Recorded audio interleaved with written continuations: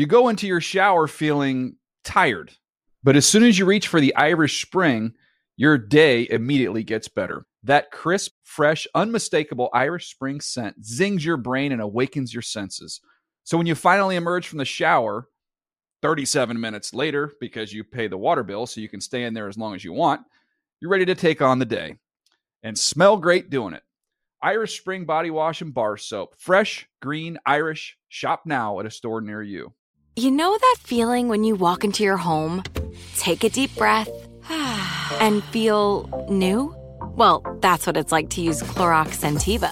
Because Clorox Scentiva smells like coconut, cleans like Clorox, and feels like energy. It'll elevate any cleaning routine to not just clean, but also make every room smell like a tropical coconut getaway. Discover how Clorox Scentiva's powerful clean and refreshing scents can transform your space. Get yours in coconut or other fabulous scents at a nearby retail store. I'm so excited to tell you JCPenney and country music singer-songwriter Walker Hayes are partnering together on a new limited-time men's collection for the everyday guy. What I love about Walker Hayes is his laid-back nature. He's a family man, and being a country megastar while also having 7 kids, you know he likes to keep his style cool and casual. This new collection is perfect for the guy living the t-shirt life or someone wanting some fresh options that feel just as good. It's easy to wear, affordable styles that celebrate the ultimate family man, along with the quality, durability, and sensibility dads appreciate. Available online Saturday, May 4th at jcp.com and in-store Thursday, May 16th. Just in time for Father's Day. Limited time only. JCPenney, make it count. The Around the NFL podcast. Always wear sunscreen outdoors. Welcome to another edition of Around the NFL.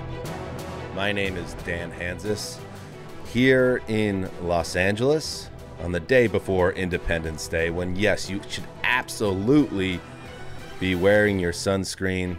Skin health, people. Get it. Joining me, just one other man today. Mark Sessler is doing whatever Mark Sessler does when he's on vacation. But here, a man not in America, but in the Orient, the Far East. A man who went dark last week as he became one with the culture of Tokyo, the great metropolis of the East. But now here he is, contributing to the West. Greg Rosenthal. I feel like we got to update this music, but I appreciate it. I have become one with the culture here, but these colors don't run, Dan, and some might say I'm the most American, the most patriotic of any American, because I've been celebrating for 7 hours. It's already 4th of July here. I woke up at midnight. I've just been, watching WWE for the last 7 hours. I'm already ahead of you in my 4th of July celebration. For people listening, you would think that Greg wouldn't be in a totally white room in a gray polo shirt. He's actually dressed like Apollo Creed before the Drago fight. That's how patriotic Greg Rosenthal is. Is there something wrong with this song? You said it is outdated? No, I don't know. It's just, it is very, it's very traditional Japanese. We could get some J-pop or something. Now, this reminds me, the most Japanese I ever feel on these trips is we go to the onsen, which is it's like a hotel but with hot springs. So you go in the bath there. You go in the hot spring baths. And you get out of the hot spring baths and you put on your robe and you're just totally at peace at that point. You've been blasted by hot water for a half hour. You're just as chill as can be. And when you're walking in the hallway back to your room in your yukata, in the robe, they are playing music kind of like this, and I'm like, this is about as Japanese as it gets. Are you, how to approach this? Are you the only Westerner that's there? Are you the only white guy that's walking through these hallways? Do you get looks? Are you accepted there?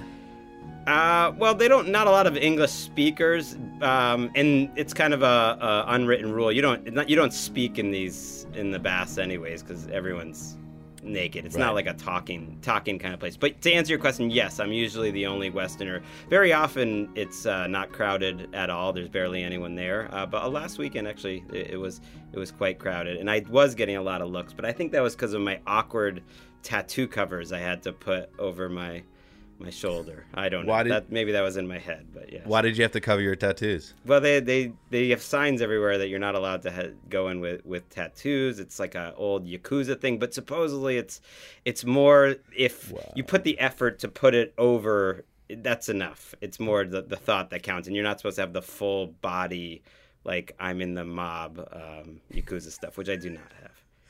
Holy God.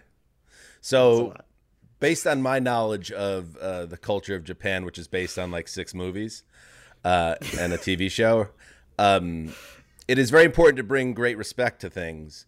And it's very easy to bring great shame upon things. And you want to avoid bringing great shame upon family, and you want to bring great respect. So a tattoo brings great shame upon the Emeka family to see Greg walking around with the ink.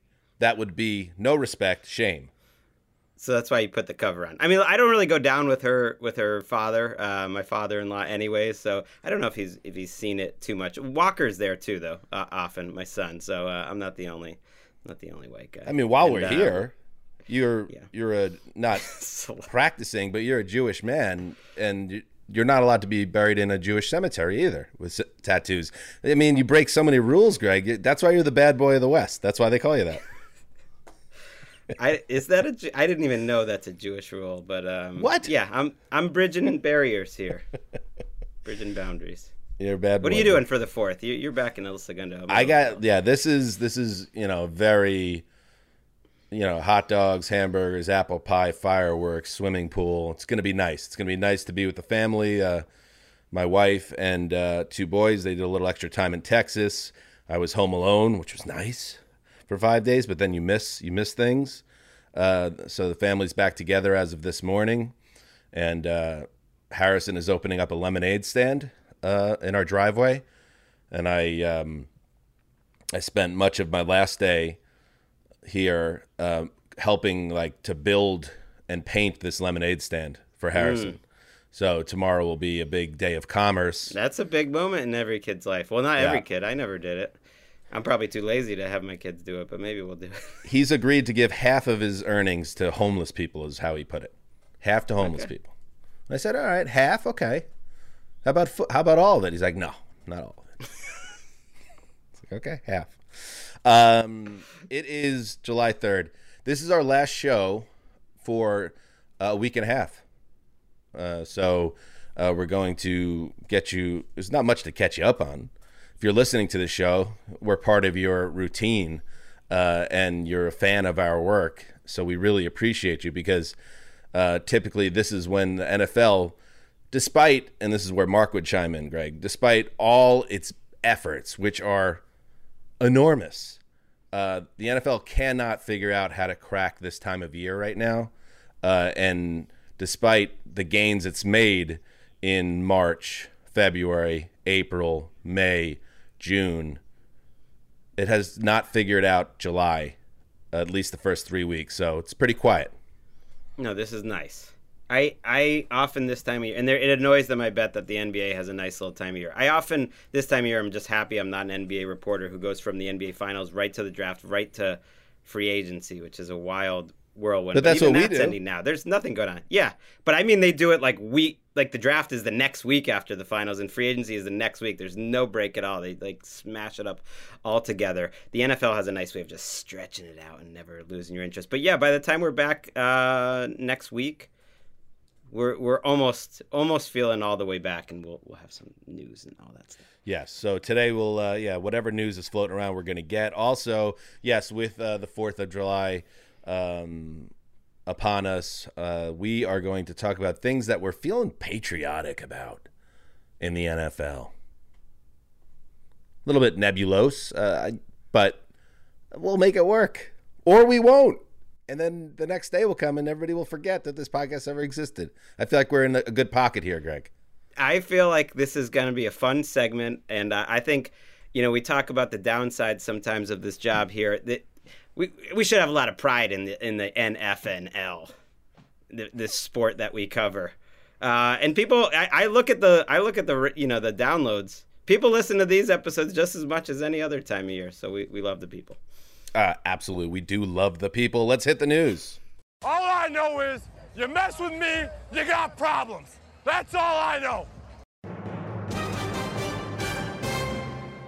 Greg, does that bring back any memories for you? Because it certainly did for me when I stumbled upon it about 48 minutes ago.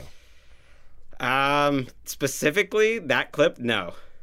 I want to say, and longtime listeners of the show will probably be able to back me up on this, that was one of the earlier like kind of drops that had a lot of legs on our show. Because when ATN first started in 2013, that's when J.J. Watt ruled the world. And it just so happens, Greggy, that I...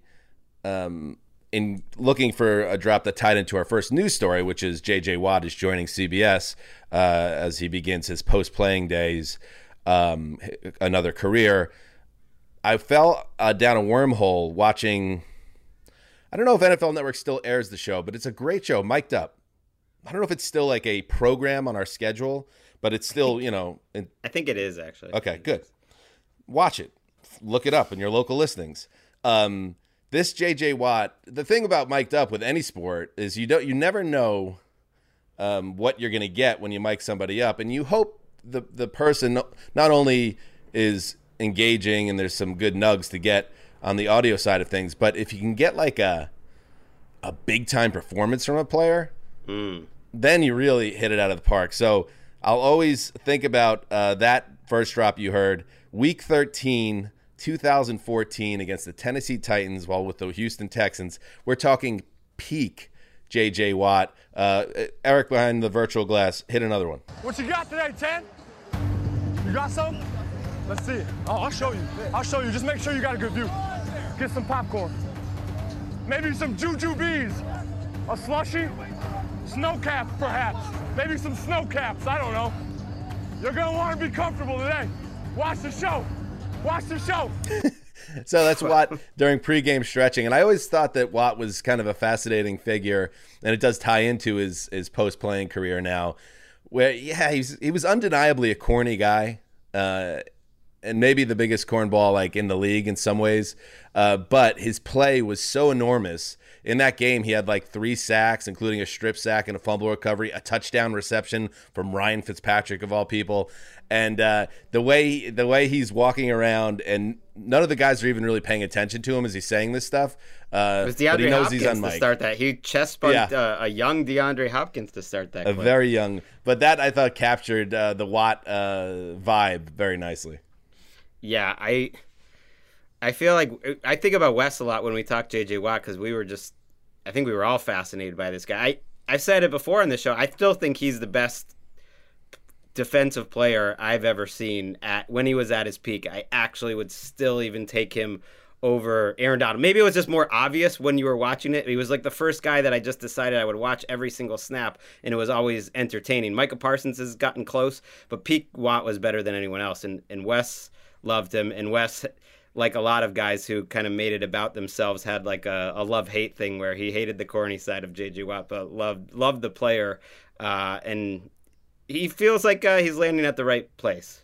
J.J. Watt at CBS. He has landed at the right place. CBS is kind of where he should be. Here's the quote from Watt. I will be working on CBS this fall. Really a great opportunity. I'm very much looking forward to it. I'm very much looking forward to talking NFL with all you fans this fall. Interesting. He's 34 years old. He retired after a 12-year NFL career, wrapping it up in Arizona. That run, Greg, and that was the 2014 season where I just played that from. I think you could argue, and there will be old heads who could point to guys from way back in the day. Of course, LT at his heights. That's another guy that you look at. Aaron Donald more recently. That 2014, he finished second in the MVP vote. He finished first in Defensive Player of the Year, first team All-Pro. He had 20 and a half sacks, 29 tackles for loss, 51 QB hits. He was legitimately unblockable, and I'm with you that I think, at least since we've been doing this show, I give him even the edge over Donald. And I don't know if that's, maybe unfair to Donald, but Watt to me was like the guy that he never disappeared, and he was just a constant menace. So I don't know if he'll be any good in the booth or on the set. In fact, it does make me a little nervous. Like, he's joining that CBS team. There's just going to be a lot of stilted laughter, like a lot. But maybe he'll surprise us. You never know with these guys. Let's be real. Unless he has some viral clips, we will never watch that. We will never see what he has to say. And I'm always a little worried when it's like, yeah, I didn't want to like commit too much. He's just like flying in for like big games and playoffs, and just, he's like a part-time studio guy with Boomer and Bill Cowher. So I don't know if we're gonna get a lot of gems. It doesn't seem like he's going in all the way. But I remember writing those like MVP columns where I would like, on NFL.com, where you'd rank who are the top 5 candidates every week. And I was always pushing, like, if he doesn't win the MVP, no defensive player ever will or should, because he's just better than anyone. But he was also going up against peak, like, Aaron Rodgers and Peyton Manning seasons in 2 of his best seasons. So I get it why he didn't win, but he was as good as I've ever seen. Yeah, I don't know if we'll ever see it. I think LT was the last defensive player, if I'm not mistaken, to win MVP back in, I'm going to say, 86. Eric, maybe you got fact check me on that one. And if Watt couldn't do it during that run, I don't think anybody ever will. And there's just, we did the Superstar Club last week, Greg, and there are 7 guys that I have in the club, and there's a decent chance, and there are certain guys like a Lamar Jackson, for example, Justin Herbert, who have a lot of work to do. But there's a chance like all 7 of those guys could be in the Hall of Fame one day. So when you have that much quarterback talent in the league, in addition to the other skill players that these quarterbacks are throwing it to, the idea of a defensive player getting it, you would have to do something that's never been done before. Maybe it would take 25 sacks. You'd have to set some type of record, some hallowed record. Otherwise, I think finishing second MVP and taking DPOY is the best you could do. I also appreciate it as one of the few viewers of Arizona Cardinals in-season Hard Knocks. J.J. Watt spent a lot of time in front of the NFL Films cameras over the course of his career. But this was sort of a full circle moment. He was very likable as the older kind of mentor guy, and still a total badass, like still the best player on their defense for long stretches. So he was one of the highlights last year. All right, I'll do it. I think he plays this year. Sandwich? I mean, I would take that. Yeah, certainly. Okay. And actually, I like it better just in this one-on-one setting, because I don't like J.J. Watt's broadcasting career. I don't want to go in with 2 feet on it, but it just makes so much sense if the Steelers are 9-6 in December and he has a chance to give them that little juice on the edge with his brother playing there, or insert another team that's looking for that one last piece, with J.J. Watt with 0 titles. Pass up that opportunity. There we go. Sandwich. The first sandwich proposition of 2023 right there, Greggy. Well, who was the guy you said was coming back last year and never did? Oh, Antonio Brown. I'm still waiting for that sandwich. I gave you that sandwich. It's sitting on your desk. You haven't been at the office in a couple weeks. It's probably really smelly. In other news, another guy that you can make a case for Canton is Buccaneers wide receiver Mike Evans, who is, not in the Superstar Club. Some pushback. If you do the old Google, Greggy, that we did last year, I did it again this afternoon. Superstar Club, there's just so much. There's nothing going on, so everyone's just writing aggregate stories off the Superstar Club. And Mike Evans not being in got on people's radar. He has 9 He's straight. Not even close. Stop. He has 9 straight, 1,000-yard receiving seasons. The record is Jerry Rice, who did it 11 straight years, and he told KPRC that that's what he's trying to do. He's trying to get that Rice record. He was also asked about the quarterback situation, because Tom Brady's not there anymore. And Mike Evans has caught passes from bad quarterbacks in the past, or mid-tier quarterbacks in the past. That's going to happen this year, because it's Kyle Trask, former second-round pick, who's gotten very little run in his pro career so far, and Baker Mayfield, who's basically turned into a journeyman. Here is what Evans said about that underwhelming duo. Kyle's improved a lot. I'm really impressed with what I've seen with Baker. Whoever the quarterback will be, I'm positive they're going to make the right choice, and we're going to win some games. Are they going to win some games this year? Well, they'll win some. It's not really a guarantee for Mike. You could win some and go 4-13. I mean, this is like the mildest hot take possible, but I'm shocked that they're predicted by Vegas to have the lowest win-loss total in that division, that they're like kind of the heavy favorites to come in last. I see that division as more like anyone could win that division, and it wouldn't, like, the Buccaneers might not be that bad. They won the division last year. I know it was at 8-9, but they have a pretty good looking defense. They have a good trio of wide receivers. Could they win 7 or 8 games again? I could see that. I mean, the quarterback thing is so ugly that it's hard going into the season believing that you're going to win a lot of games. But the rest of the team is as good or better than the rest of the division in terms of the roster. It's not a bad roster. I mean, the core is another year older. It's not 2019, 2020 anymore. Were you overly impressed with the defense under Bowles last year? No. I mean, they had their. So then you're really asking them to lead the way, unless you think that Trask and Baker can unlock this offense. I would think that maybe Evans and Godwin will still eat because they're going to be behind in a lot of games and they're going to be throwing the ball a lot. So I maybe feel good about Evans getting to his 10th straight 1,000-yard season if he can stay healthy. But I do not have a good feeling about this at all for the Bucs. I am genuinely excited about watching like every NFL team entering the season. That's why I always say week 1 is my favorite week. And then a few of them slowly get less interesting as it goes. But the Bucs are pretty low. I used to do a watchability rankings thing going into the season. The Bucs got to be 30, 31, or 32 in terms of like there's not a lot of intrigue there in terms of exciting week 1 teams I'm ready to watch. Yeah, that's a tough sell. Spinning back real quick to the media minute, ESPN made a ton of cuts, by the way. As a football fan, you're going to have a different experience watching pro football coverage. Susie Kolber, Keyshawn Johnson, Steve Young, Matt Hasselbeck, Todd McShay, their draft guy. Among the ESPN dismissals, they've been cutting back.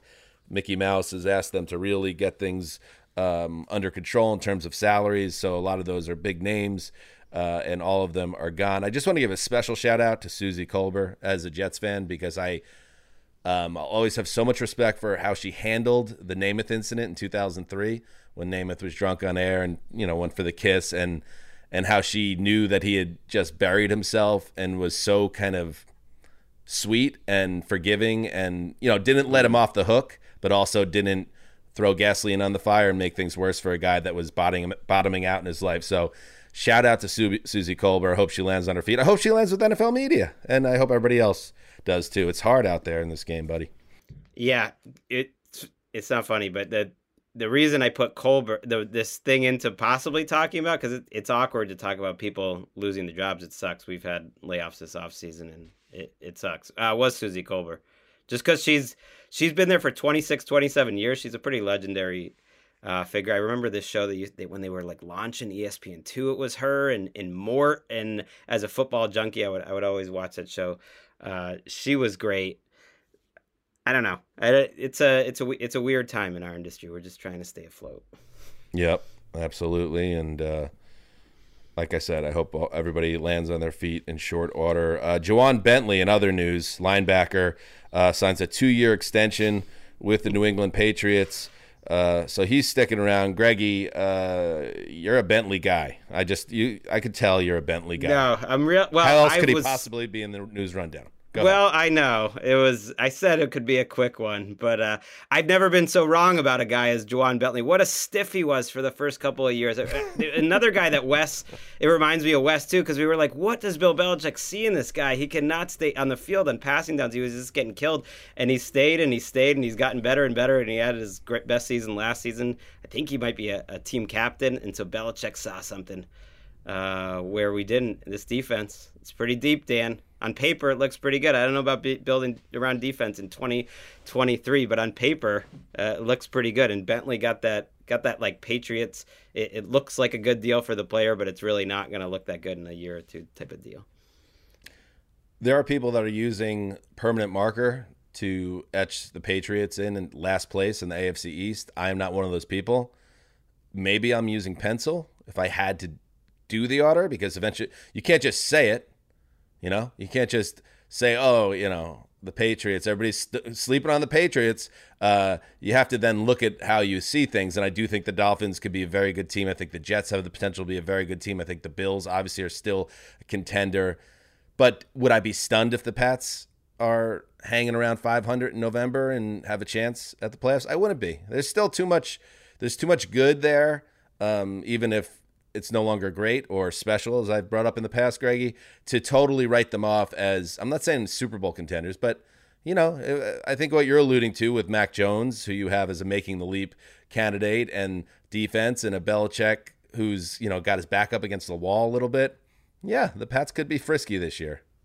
And Belichick's been laying it on thick. Like he said something this offseason, how he didn't think they really had even though they won the Super Bowl in his second year, he didn't think they really became who they were until year 4 of a program. And that's when I kind of agree as a Patriots fan that was the first real great Patriots team, 2003. And people thought he threw that out there now as if this is like year 4 of the post-Brady program, that he's had his time to set it all up, and now this is where it all pays off. Eric from Behind the Virtual Glass says Lawrence Taylor won in 86, last Defensive Player of the Year. Eric Dickerson came in second that year. Eric, can you jump in real quick? I mean, and by the way, LT fans out there is like, how could you say J.J. Watt's the best defensive player? It was LT, of course. Well, like, by everything I heard, that's absolutely true. I'm sure he was the best. I was like 7. How can I possibly say that he was better? I'm saying based on what we saw. Thank you, Greg. Just that was on my mind ever since the LT. It's okay. It's your first show back. You're hot as a pistol, and I like it. Eric, just want to let you know, you obviously are doing a great job so far. In the producer chair. Last week I caught some heat on Twitter from Bills fans because I said in a conversation that they had not gotten to the AFC title game under McDermott yet. Right. Which apparently they did. You are the biggest Bills fan I know. I saw that too, but I understood what you said as you said get back to. They haven't been in 2 years. Oh no, I very clearly Okay, misunderstanding there. I clearly said that they hadn't made it to the AFC title game yet, but they got beat in 2020 by the Chiefs. So I was checking in case, Eric, you had heard it, but you didn't want to jump in. When there's an egregious error like that, please. I did. I saw the comments too, and I thought I understood it as, because you stopped and you like, this is weird because we're saying get back to or get to. It's like right. They haven't been. They got ousted early the last 2 years. So the 2020 year, I block it out from my memory anyways. That it was also COVID. The Bills kind of didn't really show up for that game. I know they scored some points, but it wasn't particularly competitive. So I don't remember. I think it's fine to forget that game. Before you disappear, Eric, all I need is a record. Buffalo Bills 2023 final regular season record. Need it. Got to have it. 11-7. 11-6. I mean, can't even. Yeah, that's just number right. Hey, if it's 11-7, they lose their first game of the playoffs. This is a rough prediction here. Well, on the spot, 11 wins. I know, Mark man. Sessler believes 9 wins could win the AFC East, so that might give you plenty of breathing room. I mean, well, let's talk after Week 1 Monday night. Let's see how everybody. Oh feels. My goodness! Isn't it? Maroon. I have talked about it. It's like that first week. It's gonna be skies falling for one half. How good is the other half? And it's gonna be by about Tuesday afternoon. I'm gonna be. Either side. Good. It's like, ugh. How about this, Greggy? Your favorite week of the year, Week 1. Monday Night Football. Bills at Jets. Allen v. Rodgers. That's a football game. Yeah. That's amazing. Like, and imagine... I'm also glad they're not doing the doubleheader in Week 1 this year. It's just that game. We might have to do a special, full team, Hansis, Eric, everyone involved Monday night recap. Not even wait for Tuesday. Yeah, the talking heads are already salivating, man. A couple of picks on either side, Rodgers or Allen. Somebody maybe throws one late on a 2-minute drill and screws over the team. Listen, there are a lot of outcomes. One of those fan bases being in a panic feels right come Tuesday, but we have a few weeks still till we get there. Let's take a break, and then we'll get patriotic. You go into your shower feeling tired, but as soon as you reach for the Irish Spring, your day immediately gets better. That crisp, fresh, unmistakable Irish Spring scent zings your brain and awakens your senses. So when you finally emerge from the shower, 37 minutes later, because you pay the water bill so you can stay in there as long as you want, you're ready to take on the day. And smell great doing it. Irish Spring Body Wash and Bar Soap. Fresh, green, Irish. Shop now at a store near you. What's up? I'm John Wall. And I'm CJ Toledano, and we're starting a new podcast presented by DraftKings called Point Game. We're now joined by 3-time NBA Sixth Man of the Year, elite bucket getter. Let's please welcome Jamal Crawford to Point Game. King of the Court one-on-one tournament. If they had it back in your prime, do you think you could have took it all? I'm going to be honest with you. I don't think I could have took it all, but I think I would have shocked a lot of people. I think Kobe and everybody in their prime, Kobe would win a one-on-one contest. Yeah, because you got to think. He's going to guard. He don't care about guarding. He's going to guard. He's going to guard. Like, you see him in the Olympics, he's going to guard. And then on top of that. I'm not guarding like that, CJ. Ladies and gentlemen, please welcome Sam Cassell to Point Game. I remember you came to my room crying, tears, crying. I mean, he was in a culture shock. And then he's going through withdrawals about winning. Remember what I told you? I said, OG, you think I can get paid and go back and play in college because it ain't it? Check out Point Game with John Wall and CJ Toledano on the iHeartRadio app, DraftKings YouTube, or wherever you get your podcasts. This is Colin Cowherd from The Herd with Colin Cowherd. Angie's List is now Angie, the nation's largest home service marketplace. They're here to help homeowners get all their jobs done well. Angie has helped over 150 million homeowners care for their homes. Whatever your home project, big, small, indoor, outdoor, come to Angie to connect with and hire skilled pros to get the job done well. Listen, I've got a couple of things in a bathroom in my house. Got to get it fixed. I don't have time, and I'm not good at it. Angie is. With just a few taps on the app, you can have Angie tackle your home service project start to finish. With over 200,000 pros in their network, Angie makes it easy to research, compare, and hire pros to ensure a job done well. With 29 years of experience combined with new digital tools to simplify the process, Angie makes completing home projects really easy. It's your one-stop shop. Angie can help you find the best price for your project by comparing quotes from multiple pros in just a few taps, or book services at an upfront price based on local data. They get the difficulties that can come with home projects. They get it. Why not make it as simple as possible? Get started at Angie.com. That's ANGI.com, or download the app today.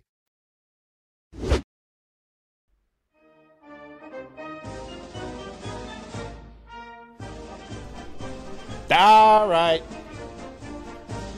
Listen to that. That's one of those famous songs. It's the Yankee Doodle Dandy? No. It's, what is that one? Dun, dun, dun, dun, dun, dun, dun, dun. You know, don't do a dismissive shrug of your shoulders just because you're in Japan.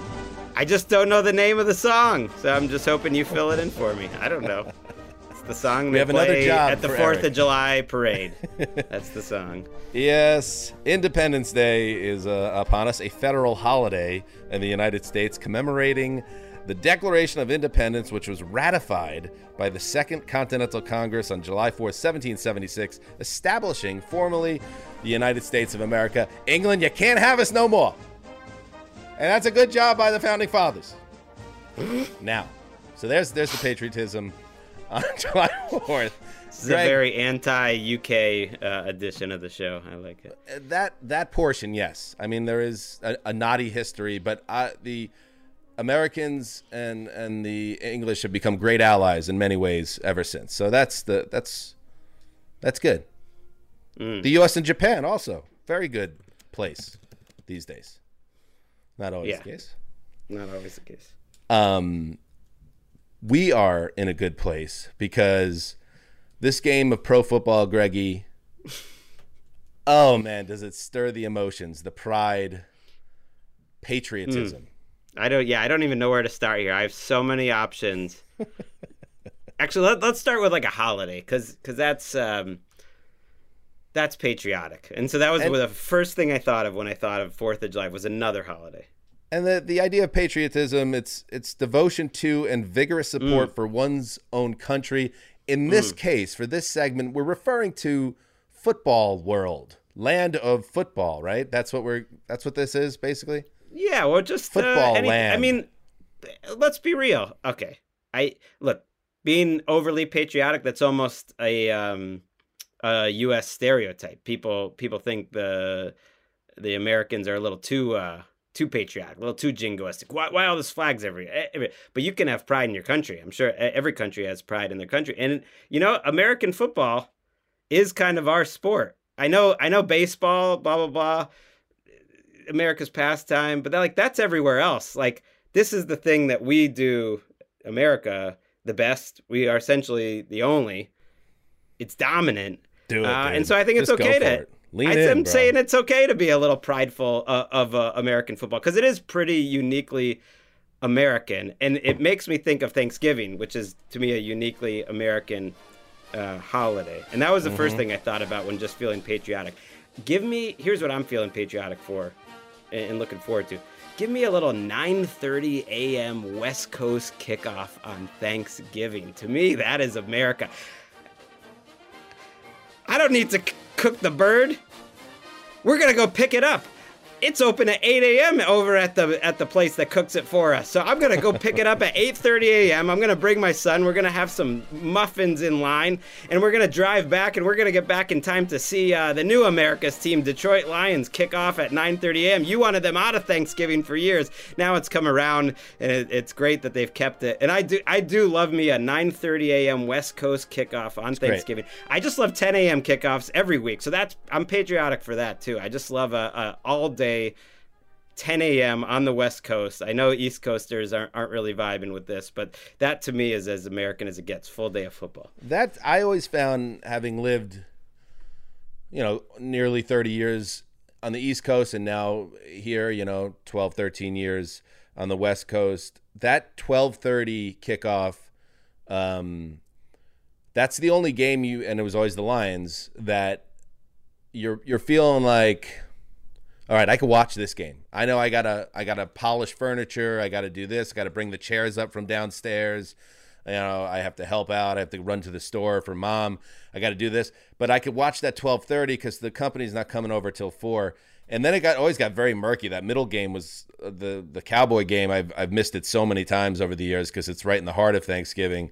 And now the late game, actually, that's popped up obviously in the last decade or so. That's a better one. That's a great spot because it's like when you're settled after the long day. Here on the West Coast, that morning game that really kind of kicks you into things. And then you also get the Cowboy game before your company comes over. And may I say, Greg, just to get ahead of this a little bit, you cook the bird one year. Just do it. Like, it's nice. You know what I do? You know what the Zeuser does? I have an air fryer outside, and I put the turkey in there. It takes like 6 hours or something to cook, and I got the TV set up, and I'm watching football and checking in on the temperature of the bird every half hour or so, hanging out with friends and family, and it's a very nice thing to do. It's a nice little combo platter. I mean, Emika's making some pies. She's making some sides, but no, I'm not doing anything. Challenge yourself. It's only one life. You're right. I will get through this just whole life once without ever kicking a bird. Okay, I'll try it. All right. You know what I'm patriotic about? Please. Oh, do you want to sit? No, you have anything else you want to add on that? Because I do agree with you. That's good. Good job. That's good. That's it. I am patriotic about an anniversary. The anniversary of the dumbest thing that's ever happened in the history of the NFL. I'm filled with such pride thinking back to what happened 20 years ago this October. I'm going to read the article from Len Pasquarelli. Headline, punter out this week, maybe season.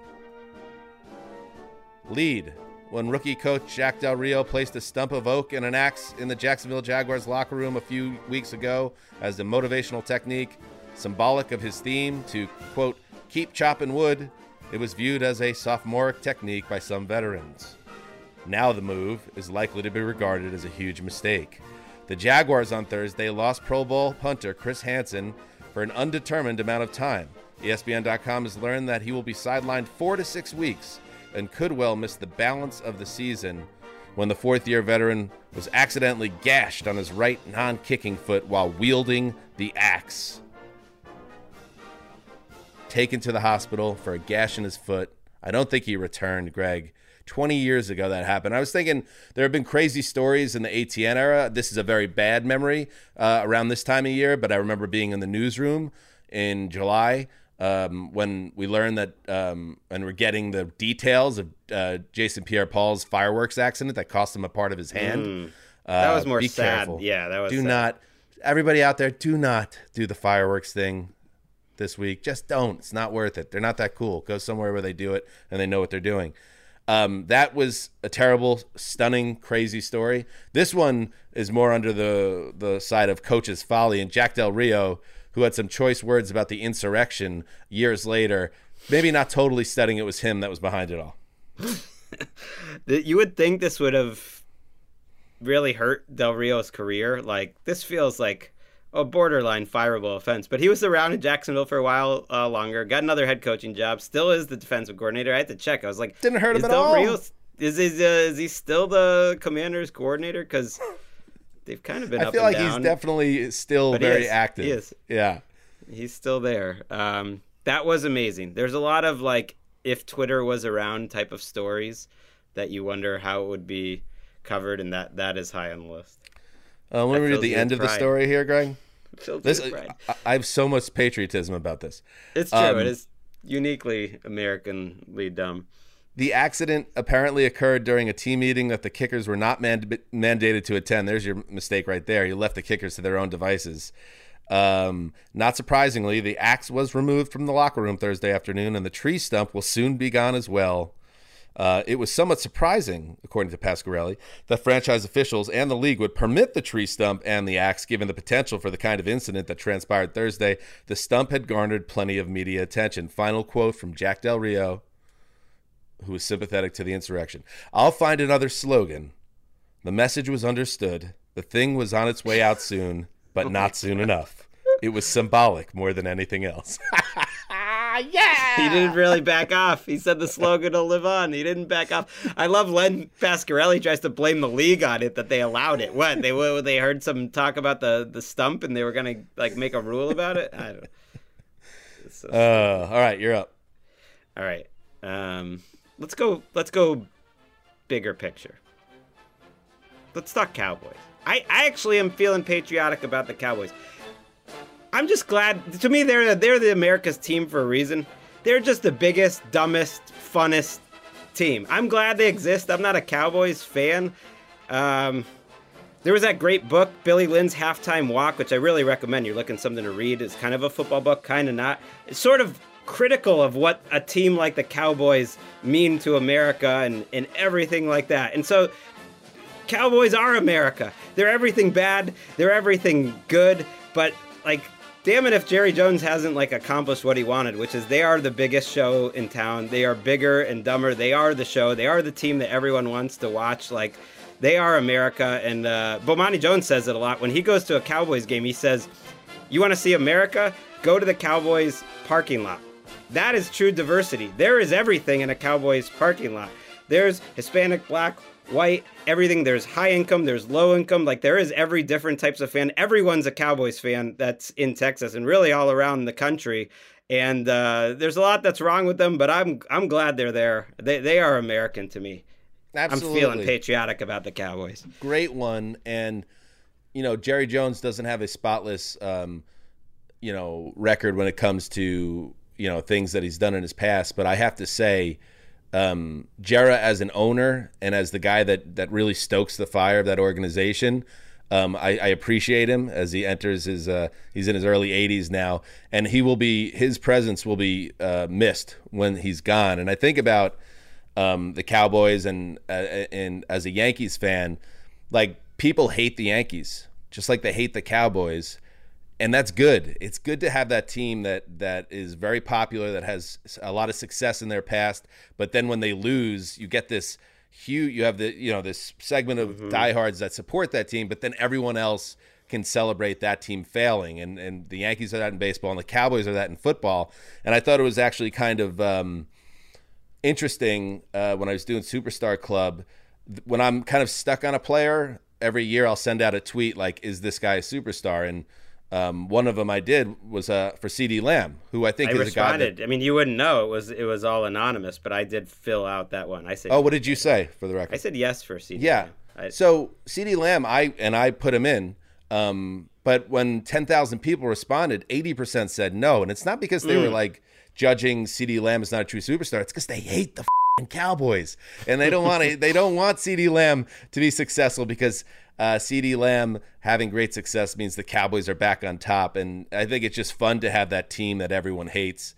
It's so important, and the Cowboys are that. And I hope it is that way after Jerry's gone, because after George Steinbrenner left the Yankees, when he passed away, the Yankees don't have that same kind of excitement around them in terms of how they're run and just the juice around them.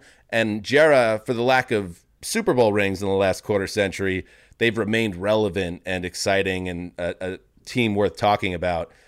And he has a lot to do with that. So, I mean, he's going to be apparently the subject of a 10-part Netflix series they paid $50 million to. I'm feeling patriotic for NFL Films, too, still getting it done.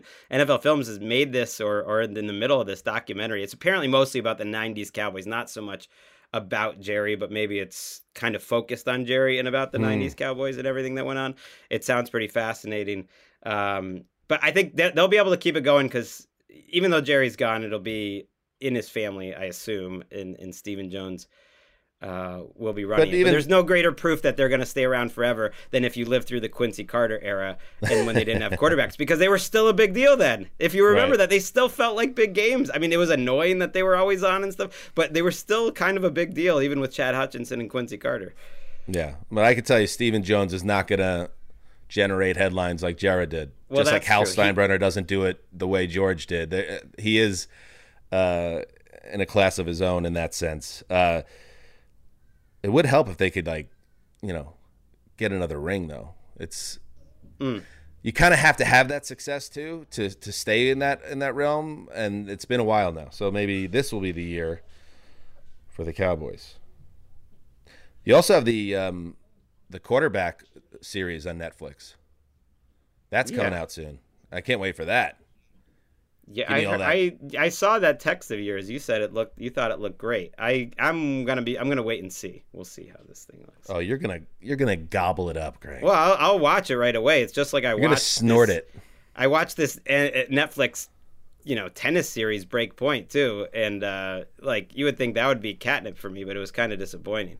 And now that you got my mind thinking about it, Jerry Jones documentary. Let's let HBO handle that. Let's do it in about 10 years or so and get it right. Let's make it a two-parter and just... Yeah, the fact that it's NFL Films it'll be great, but it'll be a different documentary than if it was by a different, Right. outlet. Robert Kraft. It'll be really great, but it'll be different.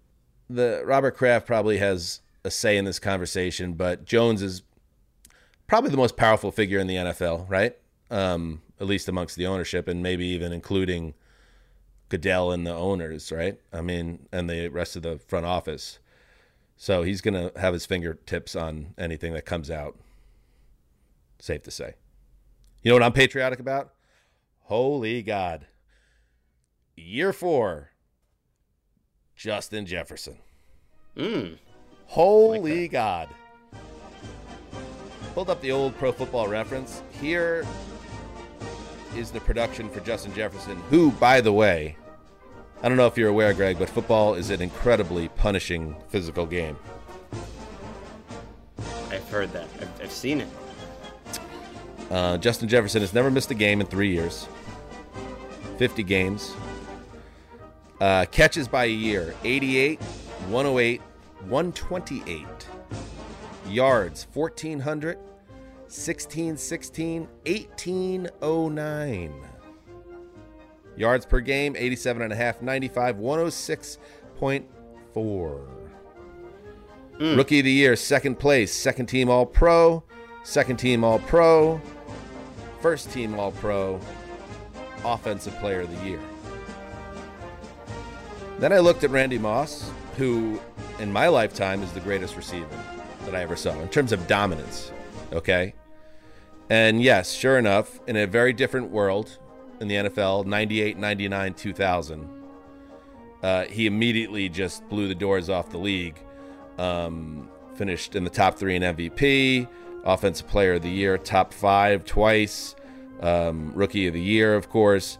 What made Moss different is his ability to find the end zone as well, because he was just unbelievable on deep balls. He had 17, 11, and 15 touchdowns his first 3 years. So while the rest of his numbers aren't quite at the heights of Jefferson, you have to keep in mind the era he played in. and then look at the finding the end zone the way Moss did. So I think Moss kind of changed the league fundamentally, or kind of stood out a little bit more than Jefferson. Rice, I wasn't there for his first peak, nor were you, Greg, in the mid to late 80s. But he had a second peak in the mid 90s where he was just unstoppable. But he was, gifted in so many ways. And once he learned the game, when he lost speed, he made up for it in other ways. But the way I look at Jefferson is different also, just because he's just the way he explodes off the screen when you watch him. So as he enters now his age 24 season, I know a lot of people are down on the Vikings this year. I understand it. And they went 13-4, but they weren't a true 13-4. We all know that. I think they're still going to score points, and I think Jefferson has a chance to almost impossibly get better in year 4, because he's done that every year of his career so far. That's a fun one. I picked up a fantasy sports magazine on the way here for Walker at the airport. That's one thing that is on my long list of things I'm feeling patriotic for. I love those early fantasy magazines. Those are just they're still pumping them out. Still pumping them out at the airport, especially the early ones that come out. You want to see some rankings. You start making your list. At least, Walker wants to do that. And we were talking about who to take with number 1. There's McCaffrey and blah blah. I was like, I don't know, man. Justin Jefferson. If you're in that top area there, I'm just gonna feel good. You just know it's gonna work. In a PPR league, you know it's gonna work. You know that's not going down. And I think even in a real football setting, I think I'd take him over everyone. As good as the top of the top receivers are right now, I think you're right to feel patriotic. I think you're good to take him over everyone, and I think he's got he doesn't have the right quarterback. Not that Cousins is a bad quarterback for him to have. He could have a better one, but I do think he's in the right offense and the right coach that's gonna keep just feeding him and finding ways to get him the ball. Yes, Kevin O'Connell will know what he needs to do, and it might be the last year of Kirk Cousins and Justin Jefferson, but whoever they bring in next is just going to have such a huge advantage. As long as you keep Jefferson happy and get him under a long-term deal, he's going to make quarterbacks better for his entire career. You're up, Greg. I mean, those fantasy bags. It's just like you're at the point of the off season where it's like, I'm ready to start turning the page. I've had enough of this summer. Let's start making some rankings. Love those. So many big picture ones. I'm going to go with just like running quarterbacks right now. I'm just feeling patriotic about running quarterbacks. These are some of the greatest athletes of the world. I could combine this and just say I'm feeling patriotic about NFL athletes. Show me a freaking Myles Garrett in another sport, by the way, or a DeMarcus Lawrence, or like a DeForest Buckner. I would argue that like the best NFL athletes are just the best athletes, the most impressive athletes, and they don't really exist. No, Greg. I wrote about 8 LeBron James playing tight end for the Cowboys stories on NFL.com in the mid-2000s. NBA's close, but they're not like 275 or 290 pounds moving that fast and that big. Maybe a couple of them are, but not many. A Giannis type is. But to drill down beyond just like specimen and athleticism, I'm patriotic about running quarterbacks. This is the league I wanted to see for so long. It really has changed. I think we almost take it for granted because it happened slowly. But right now we got Lamar, we got Josh Allen, we got Jalen Hurts, we got Justin Fields, we got Anthony Richardson coming in, we got Daniel Jones lighting it up. Patrick Mahomes and Kyler and Herbert, you almost don't even think as a running quarterback, and Burrow, but they have a ton of rushing value. They really don't make pocket quarterbacks anymore. I went back, Dan, and looked at the QBR rankings because they have a rushing value list back about 15 years ago. One year, 2007, there was one quarterback who was above a 10 in rushing QBR that year, and it was Aaron Rodgers. Right now, we have 11 of those quarterbacks. 11 versus 1. One year, David Garrard led the league. David Garrard! I had a number around that Geno Smith had in rushing value. Literally, there was a year, like not that long ago, where no quarterbacks had rushing value. And then you even look at the top shelf guys like Vic and Cam Newton, who were always exciting, but they were outliers. Even compared to those guys, the very top of the top, which is basically Allen, Hurts, Fields in terms of his running and Lamar, when he's healthy. Like, those guys are even at another level just in terms of the volume, even compared to Cam and Vic. So the league did change. They don't really have pocket quarterbacks anymore. They have some Kirk Cousins types, but they're not coming into the league. So I'm feeling patriotic. Like, the league we wanted to see, where the league kind of met the best athletes where they were, is happening. It's happened. Yeah, and you could do an entire, sociology class course about the evolution of the running quarterback and what took so long. And you look at Randall Cunningham as an example. At least in our lifetimes, he was the first example of the guy that could do that, and he blew everybody's mind, and he was a huge star, even if it didn't last too long. Then he resurfaced with the Vikings. Kind of forget about that. Years later, not as that known as that super athlete, and then tore the league apart as a mostly pocket passer. Should have. Yeah, one of the great teams that never won the Super Bowl, those 98 Vikings, with Randy Moss as a rookie, tying it all together. But then you had him looking at it, and then Steve McNair came along, and Air McNair, he moved the ball with his legs. He won an MVP with Peyton Manning 2003. But, then it's kind of quiet. Then Vic shows up, and Vic kind of lights the league on fire. But we still haven't had a true revolution. Yeah, maybe it was like Cam. one at a time. It was like one at a time, though. That's what I mean. Cam, like, you would think it's not like there wasn't these flashpoint moments where it would have happened. And I think that also you can look at it. What I mean, there's so many layers to it, including how college was developing these guys and letting athletes play quarterback and play like athletes, not just passers. That it wasn't really, I feel like, until around Cam, who was first overall in 2011, where you finally got like a steady trickle. And now I feel like the faucet is just turned on, and most of these guys are coming out of the league with this dual threat capability, and it's just like, it makes sense. It makes a team so much harder to defend when you have that quarterback can do it all.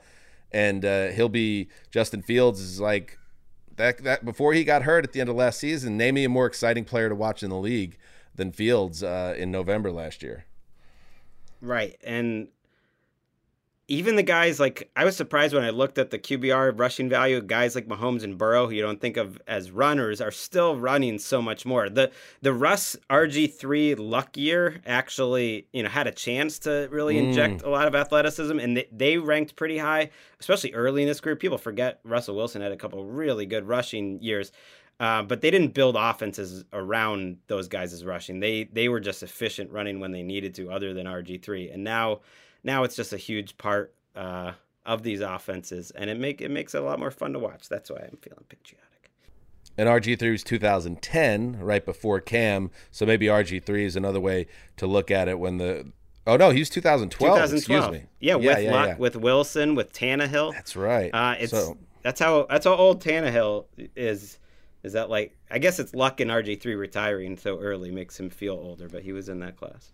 I will never forget being in the newsroom on opening day 2012 against the Saints when RG3 scrambled out, turned the corner, and then just went down the sideline, I think untouched for like 70 yards or something. It was insane, and it was like, holy God. That guy, it was a 40-32 win over the Saints. It was a huge upset. And, it was just like, this guy has speed. Like, it's hard to believe. Interesting. Good one, Greg. I wish RG3 stayed healthy. That was an interesting, one of the great what ifs in this particular conversation of these quarterbacks is, what if RG3 stayed healthy? I mean, his 2012 rookie season was pretty badass all the way around. Remember when he lit up the Cowboys on Thanksgiving? I did a weekly column, QB Index, where the whole point of the column was I just watched the coaches' film of the rookies every game that year and ranked them based on the week and then based on the season. And as good as Andrew Luck was that year, and Russell Wilson for that matter, RG3 was the guy I put at the top at the end of the season. He had the best season of those three. All right, let's see. What do I want to talk about now? We can go quick. I know. I got a couple. You've got things to get to. I'm patriotic about, like I said, this is the one time of year the NFL hasn't cracked yet. So I just want to shout out, I got a lot of pride and patriotism about the late June, early July news cycle. Superstar Club is all over NFL websites across the world right now. But I want to put my focus on Chris Jones, Chiefs star, who woke up, picked up his phone, and just typed 4 words in an acronym. I'll win DPOY this year. Hit send, and he was on every like NFL and sports website in the world for that one tweet. And I just wanted to give a shout out for the power, even though he who wrote it? Oh my God, it was so good. I think it was Rotopat. Yeah, Rotopat's the best. You know, you got Elon Musk, what he's doing with Twitter now, with the limits and everything. Rotopat's tweet, and then, comma, for absolutely no reason whatsoever, comma, he imperiled his industrial empire while crashing the great communications platform of the 21st century. That's a good job by you, Patrick Doherty. But anyway, Jones keeping it alive, though. Jones just like throws out a tweet, and it blows up, and he could win Defensive Player of the Year. He wants some money too. He like get paid for it. Maybe that will get him a new contract if he wins DPOY. But a shout out for being able to just write 4 words in an acronym and be the biggest NFL story for 24 hours. Yeah, this is the time to do it. If you want attention, like this would be my strategy as a social media coordinator or like a publicist. Like go big doing something at this time of year. Positive. Unfortunately, at this time of year, it's always often negative stories. But this Chris Jones calling a shot is a positive story. I do worry a little bit. He's coming off a career year, I would say. I mean, he's had a great career. Right. He actually is going to get some Hall of Fame consideration if he keeps this up at this pace the way he's been going. But I would say last year was the best year of his career, so can he top that? That's tough. One last addendum to this. In his replies, someone wrote, "You might need damn near 20 of them things," referring to, I believe, sacks. And then Chris Jones, once again, you know, very Spartan in his choice, in his wording, because, you know, again, you don't need to write a lot here, just enough. His response, okay.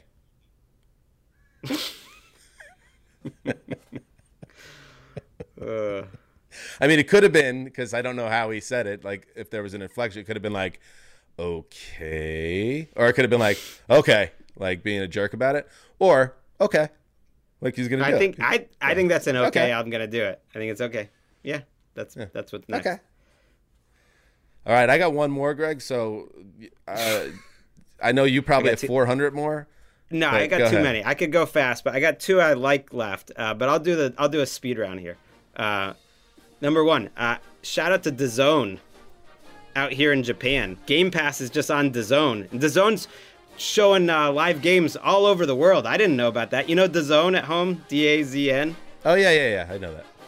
I mean, we got to hear you. You can watch the Tokyo Swallows. The MMA, isn't that like an MMA destination? Right, but here you can watch, you know, the local baseball team. But Walker noticed, like, we got NFL Network over here on DAZN, and we got Game Pass. And that I googled it. It's all over the world on DAZN. You can have you're patriotic Game Pass. About DAZN. I'm just saying, I was like, nice job by DAZN. You can watch some live football over here in Japan. That's good. Let me write this down. DAZN. That's a good job by you. The Bucks cannons, I like the cannons that they fire off. That's good. I like that Madden is still going so strong. Walker getting a lot of airtime today, but he's addicted to the video game Madden now. It's still going strong. Shout out to the Bosa brothers. Famously bad in interviews. Not a fan of their politics. Like, there's few people in the NFL I'd want to hang out with less than the Bosa brothers. But we never talk about them. How about delivering? Just watching them. Like, Kyle Shanahan says Nick Bosa is maybe one of the smartest players he's ever come across. These are top 5 picks. He was joking. He was serious. But in terms of, like, their hand usage and power, and, like, if you're into that, like, they deliver. They were top 5 picks who are absolutely studs from the minute they enter the league. Joey's got to stay healthy, but, like, they look like they're going to go with a power move, and they swipe. Like, they are technicians. So shout out to the Bosa brothers. They just seem very American. Where was Nick? Where was Nick? Where they needed to stop 27-0 though, or Joey, I should say. I mean, he's one. That was Nick, one player. But I mean, Joey, by the way, is kind of a Sammy Watkins all-star right now. Drafted in 2016. He's only 27 years old as of this taping. Somehow, Joey Bosa is only 27. No, Joey's the one that couldn't get the stop with the rest of his teammates. 27-0. Oh, you're right. Yeah, I'm an idiot. I thought you were talking about the NFC Championship game. Well, Because that was close to 27-0. I think Joey was hurt for that game. He missed most of last season. You got to stay healthy, Joey. But those are great football players. But I'm gonna finish with a larger point.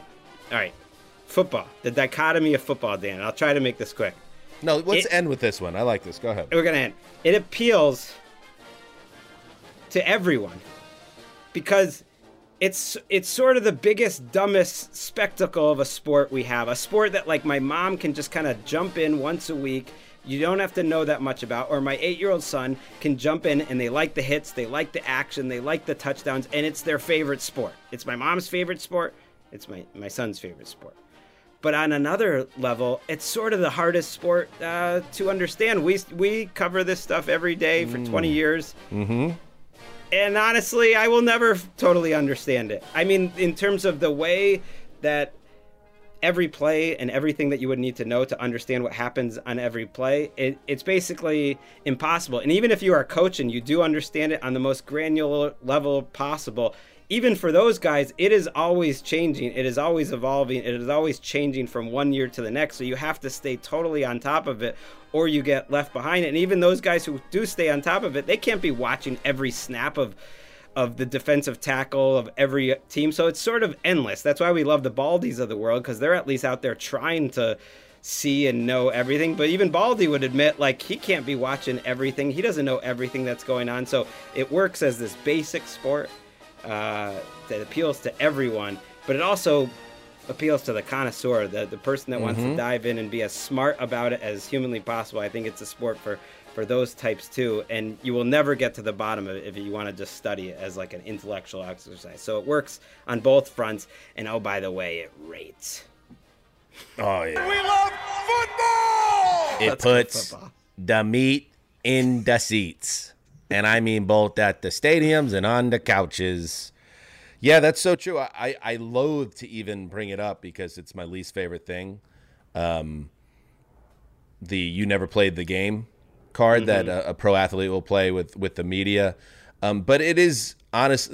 Football is the one sport where you really, these guys that come out of the league and then go into broadcasting, if they do it right, they have such a huge advantage. I think that's part of what made Tony Romo so great when he first started, is because he knew the league. He was just in the league and he was just dissecting it because he had kind of mastered the sport from that side of things, and then he was bringing it to the audiences. And like, if you love to try to like learn about the league in a different way, when you have somebody like the young Romo broadcaster throwing that stuff at you, it's like catnip. But it's also, you could tell, and I don't want to bring up any names, the guys that try to coast on that, and then they get further away from their playing career, and they tell themselves so quickly, and they're almost betrayed by this thing, like, well, I played the game, so I don't need to do the work. Like, if you don't keep watching and trying to learn where the league's going, because how much has football changed since when we started doing the podcast to where it is now? It's that's what I mean. That's remarkable. It's not that basketball doesn't change; it changes, but I think schematically, in terms of coaching, football is and the way completely it's played, different than basketball. It changes. Baseball, I mean, it doesn't change as much. Baseball doesn't change as much. And even to the point of those players who really do understand the X's and O's better, one thing I realized being young doing this is like, yeah, they might understand all that, but they don't know like the 32 depth charts. They're not really following along if like this guy is having a great season and this guy isn't on a season-to-season basis, just because it's impossible to cover everything. And that's why to me it's a great sport to cover, because it's endless. It is. Good one, Greggy. Again,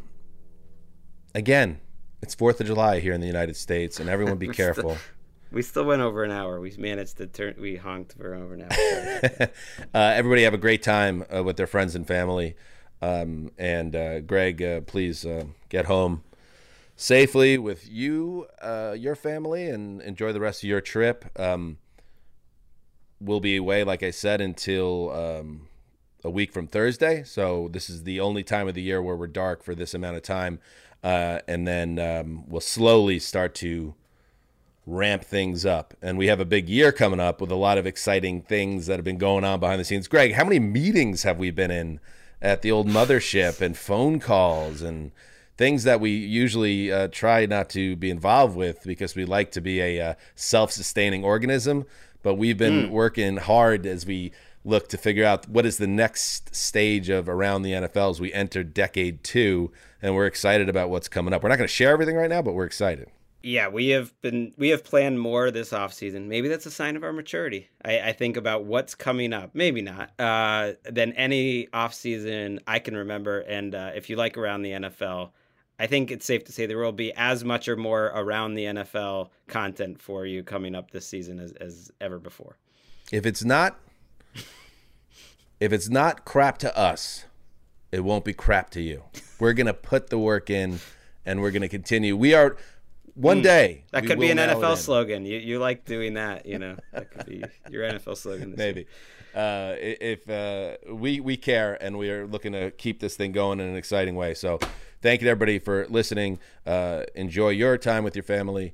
Mark Sessler, I hope you're good out there, wherever you are, buddy. I think he's back on a boat. He's on the sea again, which is foreboding.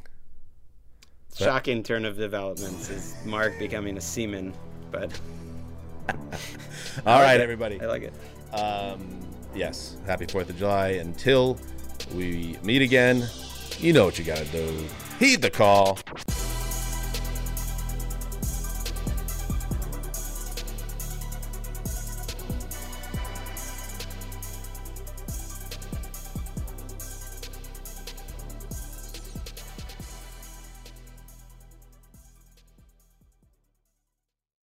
You go into your shower feeling tired, but as soon as you reach for the Irish Spring, your day immediately gets better. That crisp, fresh, unmistakable Irish Spring scent zings your brain and awakens your senses.